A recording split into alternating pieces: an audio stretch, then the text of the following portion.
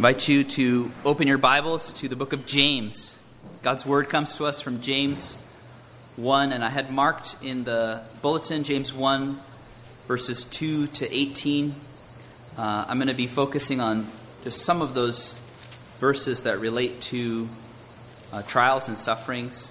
The section on wisdom that James speaks about, we are going to pass. So verses 5 to 11 we'll pass over, but we will be focusing on James 1, verses 2 to 4, and then verses 12 to 18. Hear now God's awesome and holy and good word. Count it all joy, my brothers, when you meet trials of various kinds. For you know that the testing of your faith produces steadfastness. Let steadfastness have its full effect, that you may be perfect and complete, lacking in nothing. And then skipping to verse 12. Blessed is the man who remains steadfast under trial, for when he has stood the test, he will receive the crown of life, which God has promised to those who love him. Let no one say when he is tempted, I'm being tempted by God, for God cannot be tempted with evil, and he himself tempts no one. But each person is tempted when he's lured and enticed by his own desire. Then desire, when it has conceived, gives birth to sin, and sin, when it's fully grown, brings forth death. Do not be deceived, my beloved brothers. Every good gift and every perfect gift is from above, coming down from the Father of lights, with whom there's no variation or shadow due to change. Of his own will, he brought us forth by the word of truth, that we should be a kind of first fruits of his creatures. This has been the reading of God's word. Well, I wonder if you have ever been persistently in a trial that you just did not understand. Over and over and over again, you asked yourself, God, why is this still happening? God, why have you called me into this circumstance? Lord, why have you called me into the particular complexities of this marriage? Or why are you leading me through these hard moments of raising children? Lord, why is life in the church sometimes so complex and difficult? I had a very distinct memory recently of listening to a sermon where a pastor was driving home the reality of the fact that God leads us into circumstances that cause great anxiety sometimes.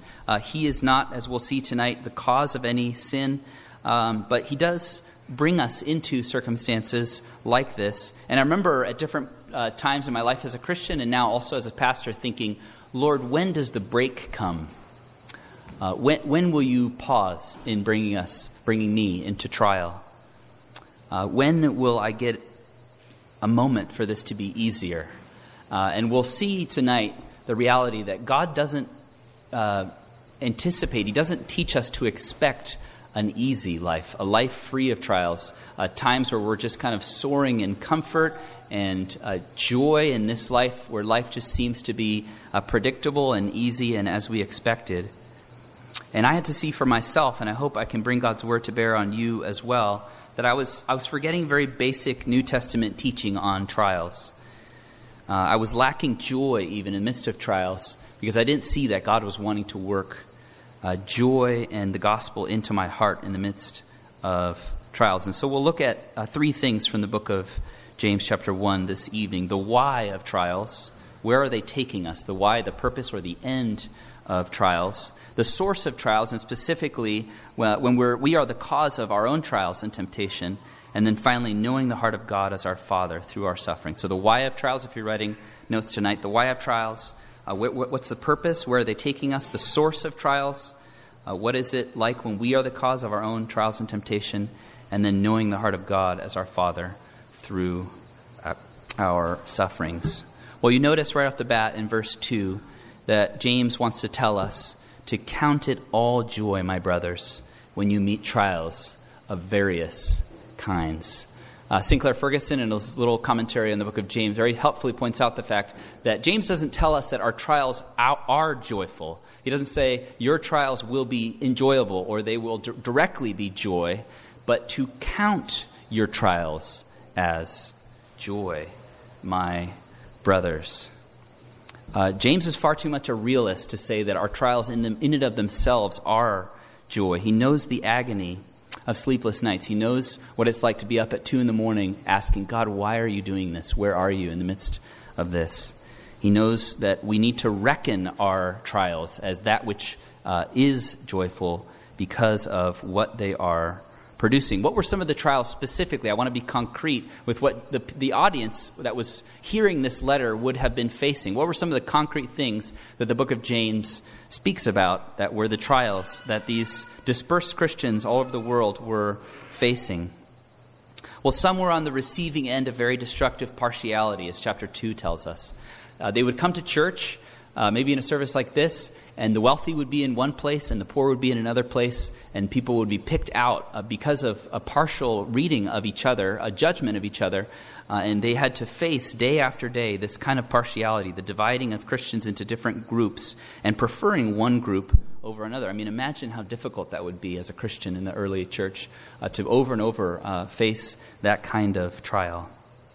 Some were feeling the destructive effects of the tongue. Some were under the destructive influence of the speaking of others. We see in chapter 3 that the tongue is a great evil, according to the book of James. And it can, like a spark, burn down a whole forest. Reports were probably spreading in the church, and members were being damaged and hurt because of things that were said. Or there were quarrels. Chapter 4 very helpfully helps us understand fights and quarrels in the church. What causes fights, what causes quarrels? Is it not your desires that are at war within you? The trials that those who were hearing this letter were difficult trials. They were complex things to try to face, whether it was partiality or the effect of the tongue or fights and quarrels that were eating up the peace and the joy of the church. And yet James says to all of these things, dear brothers, count it all joy when you face trials of various kinds. He has that word various, a variety of things, and he encompasses all kinds of things. So how is the Lord addressing your heart tonight? What kind of trial has he called you into? And is he saying to you, dear brother tonight, dear sister, count this thing as joy. When you face this, count this thing as producing joy. And again, the only reason James can tell us this evening to count these kind of horrible, difficult circumstances as joy is because what it produces in our hearts. Acute suffering and difficulty, according to this passage, leads to the testing of our faith. And it says, let steadfastness have its full effect, that you may be perfect, lacking nothing. If you're like me, you would rather come to the testing of your faith or to endurance an easier way. You would rather that God bring you to a growth in holiness and sanctification some easier way, not to have to face the disorienting hardship of trials in this life. You wish that there could be some other way to get around it. We'd like to be zapped with endurance, but God says it doesn't happen that way. He always calls us to walk the hard road, to wade into the difficult waters of trials because he loves us, because he wants us to endure in our faith, because he wants us to come to steadfastness and bring a hope to its completion in perfection. It's just a common doctrine. This is not a unique doctrine in the New Testament. It's a very, very common thing that different authors of the New Testament will say. So let me give you a sampling of how this works. 2 Corinthians 1:6, Paul will say to the Corinthians, if we are distressed, it's for your comfort and salvation. If we're comforted, it's for your comfort, which produces in you patient endurance of the same sufferings we suffer. So the Apostle Paul can say, I am grieved with my suffering, and I'm anticipating that you are going to have to suffer similar things at me, and this will produce in you endurance. Or notice, in the midst of his great sufferings as an apostle, 2 Corinthians 6, verse 4, as servants of God, we commend ourselves in every way in great endurance, in troubles, hardships, distresses, in beatings, imprisonments, and riots, in hard work, sleepless nights, and hunger, in purity, understanding, patience, and kindness, in the Holy Spirit, and in sincere love. Dear Christians, tonight God brings you into the school of difficult trials because he wants you to be able to bear up over time and hold fast to him in endurance and have your faith tested and purged and cleansed and purified so that you can grow as a believer. Or Romans 5, very classically, beginning in verse 3. Not only that, we rejoice in our sufferings. Pause for a second and think about that. We rejoice, just like James says, we rejoice in our sufferings, knowing that suffering produces endurance, and endurance produces character, and character produces hope. When you pass through trials, you are moment by moment, day by day, adding your tolerance for the drip, drip, drip of the weight of having to bear up under the trials of this present life. I've appreciated a movie that my kids enjoy and sing the songs all the time. It's called Encanto. And one of the sisters in this story is someone who has this, it's a family that has kind of these magical abilities, all except for one sister. And one of the sisters sings this song about the pressure that she goes through. She has the supernatural magical ability to bear up under great, great pressure. She sings, pressure like a drip, drip, drip, and it won't let go. Pressure like a tick, tick, tick, and it's ready to blow. Give it to me, she's saying, your sister stronger. See if she can hang on a little longer. Who am I if I can't carry it all? As Christians, we are not called to carry these sufferings on our own. We're not called to endure suffering and be overcome by this on our own. If you are facing a trial that's leading you to depression or loneliness or despair, please don't bear that on your own. Go and find other believers. Talk to your elders, your deacons, and your pastor and tell them, I am under an acute trial that I can't face on my own. But God does work endurance in our lives over time, slowly, and gives us the ability to hold on day by day such that we will be perfected. As it says, let steadfastness have its full effect, that you may be perfect and lacking in nothing. I mean, think about the Christians that you respect the most. Isn't it believers that you've seen face just the most difficult, disorienting realities? Maybe death at an uncertain time, or cancer struck them, and they faced the trial and they said, God loved me in this. I didn't understand it at the time, but it's because he loves me that he brought me through various kinds of trials and various kinds of grief. So to summarize, count your trials, dear Christians, as joy, because you know they're producing steadfastness, the ability to bear up gradually over time under great difficulty. And God is working perfection in you through this. And verse 12 then kind of summarizes the argument. I think James is casting back to verses 2, 3, and 4 when he says, blessed is the man who remains steadfast under trial, because when he has stood the test, he will receive the crown of life which God has promised to those who love him. Trials produce poise and ballast in your life such that you can face future difficulties with a more rich and deeper faith than what you had before. And this is God's school to train you to be able to rejoice in the midst of suffering. I'm saying something similar in the book of Revelation. The Apostle John says, do not fear what you're about to suffer. Revelation 2. Be faithful unto death, and I will give you the crown of life. This is what trials are producing in you. They're preparing you for the eternal weight of glory beyond all comparison. And they're bringing you to that point where God will say, well done, good and faithful servant, and give you the crown of life. So that's the purpose of God. That's the end and the trajectory that your trials, as you face them and walk through them, and you grow in endurance and steadfastness, that's why God is doing this in your life. But what about trials and temptations that are our fault? James goes to that secondly here. The source, where do temptations and sinful things come from in our lives? This is our second point tonight, verses 13 to 15. As Reformed Christians, you have probably heard a lot about the sovereignty of God. All things work together for the good of those who love him. But sometimes James is trying to point us to the reality, as he says in verse 13 and following, let no one say when he's tempted, I am being tempted by God. For God cannot be tempted with evil, and he himself tempts no one. Sometimes we use God's sovereignty to excuse our sin, James is saying. Westminster Confession 5, section 4 says, "The almighty power, unsearchable wisdom, and infinite goodness of God so far manifest themselves in his providence that it extends even to the first fall and all other sins of angels and men." There's not one moment in all of creation that God doesn't have providential control over.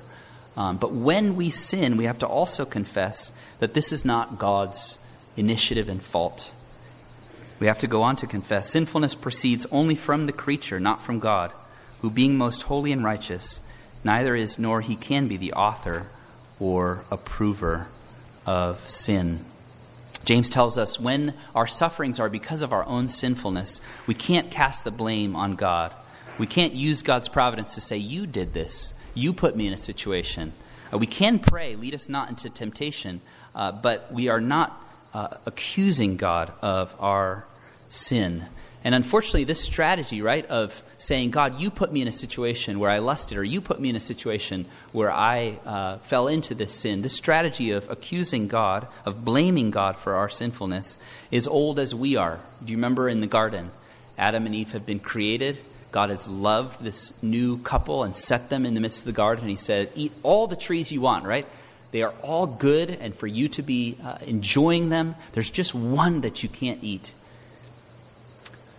And Adam and Eve disregard what God say, and they listen to the voice of Satan, and they take the fruit, and they steal it, and they eat it, and then God comes looking for them, and he says, "What have you done? Have you eaten what I told you not to eat?" And what does Adam do? The first words of his mouth, he says, "It's because of you. You gave me this woman who gave me this fruit. It's not my fault. It's your fault, God." And James says we can't let ourselves off the hook when we sin. We can't blame God for our temptation. God is so pure and holy and righteous that sin and temptation never are authored by him. He does not tempt anyone, and he is not himself tempted with evil. And then James helps us to understand the way that sin develops in our hearts. If you are captivated with a ensnaring, difficult sin to overcome, he wants you to hear tonight the anatomy and the progression of how sin develops in our hearts. Each person is lured and enticed by his own desire. Then desire, when it conceived, gives birth to sin. And sin, when it's fully grown, brings forth death. In our modern kind of American context, your desires are necessarily good. The project of our kind of new humanity in this modern age is to seek who you really are inside, go down deep into the wells of your heart, discover who you are and your identity, and then project that to everyone else. And your most true self is deep hidden down in the wells of your heart. And whatever you are inside is the best part of you. This is why discovering your sexuality or discovering who you are is assumed to be the best, most authentic aspect of who you are deep down inside. But the Bible doesn't describe things this way. When you go deeper down into your heart, the Bible says you descend into deeper, darker wells of sinful desires. Jeremiah tells us, as you, I'm sure, have read, the heart is deceitful above all things and desperately sick, and who can know it? When we go deeper down into our hearts and we read our hearts through the lens of God's word, we find deceptive and sinful and evil desires that are destructive to our lives as believers. And so we need the Bible to clarify things for us, because experience seems to say that sin is sweet on the front end. It tastes so good to do certain things that are wrong. And then James says, but it gives birth ultimately to death. You remember David, right? When he perceived and he saw this beautiful woman who was bathing on the top of another building, and he started to craft a plan of how he could have her and take her. And on the front end, that desire seemed so good, it seemed so natural to satisfy his lustful desire for him. And yet he schemed and he crafted, and his desire gave birth to sin, and when it fully was grown, it gave birth to death. And you remember the death that came in the midst of, and because of his sinfulness. Uriah, this great general in his army, he schemes to strike down in the midst of his battles. And the young boy that he and Bathsheba conceive bears, in some sense, the natural consequences of his sin. It felt so good in the moment for David to pursue his sinful desire, and it only led to death. If you're younger, I think if you're older, you get a sense of the truth of that. If you're younger, I would just encourage you tonight to reflect on this truth. Even in the book of Proverbs, the father says to his son, when you are seeking out sexual pleasure, for instance, it seems so good on the front end, and yet it always leads to shame and death on the back end. The back end of woman folly, the back part of her home, is a graveyard full of dead bodies. Don't pursue sinful temptations. They always lead to death. They always deceive you and ultimately lead to your destruction. This is not the last word, thankfully, that James leaves us with tonight. He doesn't only want to tell us about the nature of our own sinful desires and the destructive aspect of them, but he wants you to know the good heart of your Father tonight. He wants you to be motivated to turn away from those things because you have a loving Father who knows you and who has given every good and perfect gift. And I want us to close reflecting on this section, verses 16 to 18. Do not be deceived, my beloved brothers. Every good gift and every perfect gift is from above, coming down from the Father of lights, with whom there's no variation or shadow due to change. Of his own will he brought us forth by the word of truth, that we should be a kind of first fruits of his creatures. Notice the contrast between how our death and our scheming to accomplish our own sinful desires leads to death. There's this kind of gestational cycle and then death that comes from sin. But notice the contrast of your Father. Every good gift comes from him, it says, who is the Father of lights. And by his own will, he's begotten you by the word of truth. If sin was like a baby that was conceived, it ultimately leads to death. God, as our Father, has given birth to us by the word of truth. It was God's eternal plan to have a people for himself, to know each of your names, the ones who have trusted in Jesus. It was the will of the Father to beget you, to turn you, to regenerate your heart, and to bring you into a fellowship with him. Notice all the family language in the passage. Do not be deceived, beloved brothers. Every good gift comes from your Father. He has brought you forth. He has begotten you by the word of truth. You're welcomed into this whole family environment as a Christian by the word of truth. And I want to conclude just asking, what is this? What is this phrase? What does it mean, the word of truth that has begotten us into this new family? How does God take a dead people, dead in their trespasses and sins, focused on only accomplishing, seeking their own desires, and being satisfied with who they are in their own way? How does God find miserable sinners and pursue them and rescue them and draw them to himself? See, the best gift, the greatest gift, who came down from above, was the Son of God, who, though he loved everything righteous, and though Jesus was the captain of God's armies, he was dressed in a shameful purple robe, and he was mocked and he was beaten for us. The word of truth speaks about the gospel of Christ, that is the means by which that God brings us into this new relationship. Where was Jesus' crown of life at the end of his life? The only crown that Jesus had in this life was a crown of thorns that he bore for us and for our salvation. And so the most loved Son of the Father is sent to the cruel crucifixion that you deserve to face. the one who never schemed to try to accomplish his desires, who never pursued any wicked goal in his heart, sets his face to Jerusalem and bears what you deserved. So that when you ask yourself at 3 p.m. on a Wednesday afternoon, God, why are you sending me into this trial? Why do I have to face this again? Why do you call me to this long road of endurance? Jesus faced what you deserved on a cross for your sin, for our salvation. So you never have to ask, God, are you with me in this? Are you walking this road with me?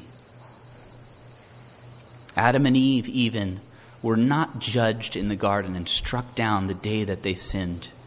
They found mercy even though they had pursued this sinful desire, and they were clothed with the skins of animals, pointing forward to the time when Jesus would be killed and then cover his people. And the word of truth actually has power to set you free from your sin as well, to give you new desires, to enable you to face that drip, drip, drip of difficulty, of pain and suffering that never stops. It's only the word of truth in the gospel, dear Christian, tonight, that can take an undeserving child of wrath and make them one treasured and accepted and loved by God as our Father who has begotten us by the word of truth, that we would be a kind of first fruit. So see the crown of blessing that you are anticipating in the future. Live for what you have in the future. Don't live for what you can find and be satisfied in now. And know that Jesus wore the crown of thorns so that you could one day enjoy the crown of glory and life that's promised to those who love Jesus. Let's close in prayer.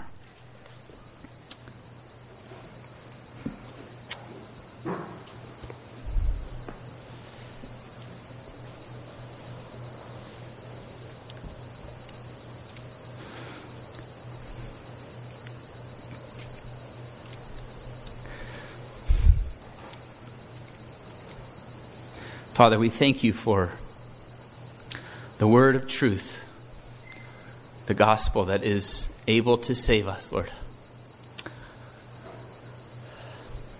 We do pray that those who are suffering tonight, Lord, those who are struggling to understand their circumstances, would be able to, even through your word tonight, count it all joy when they face trials of various kinds, knowing that endurance is being created in their hearts, and character and steadfastness, which will bring us, Lord, to completion.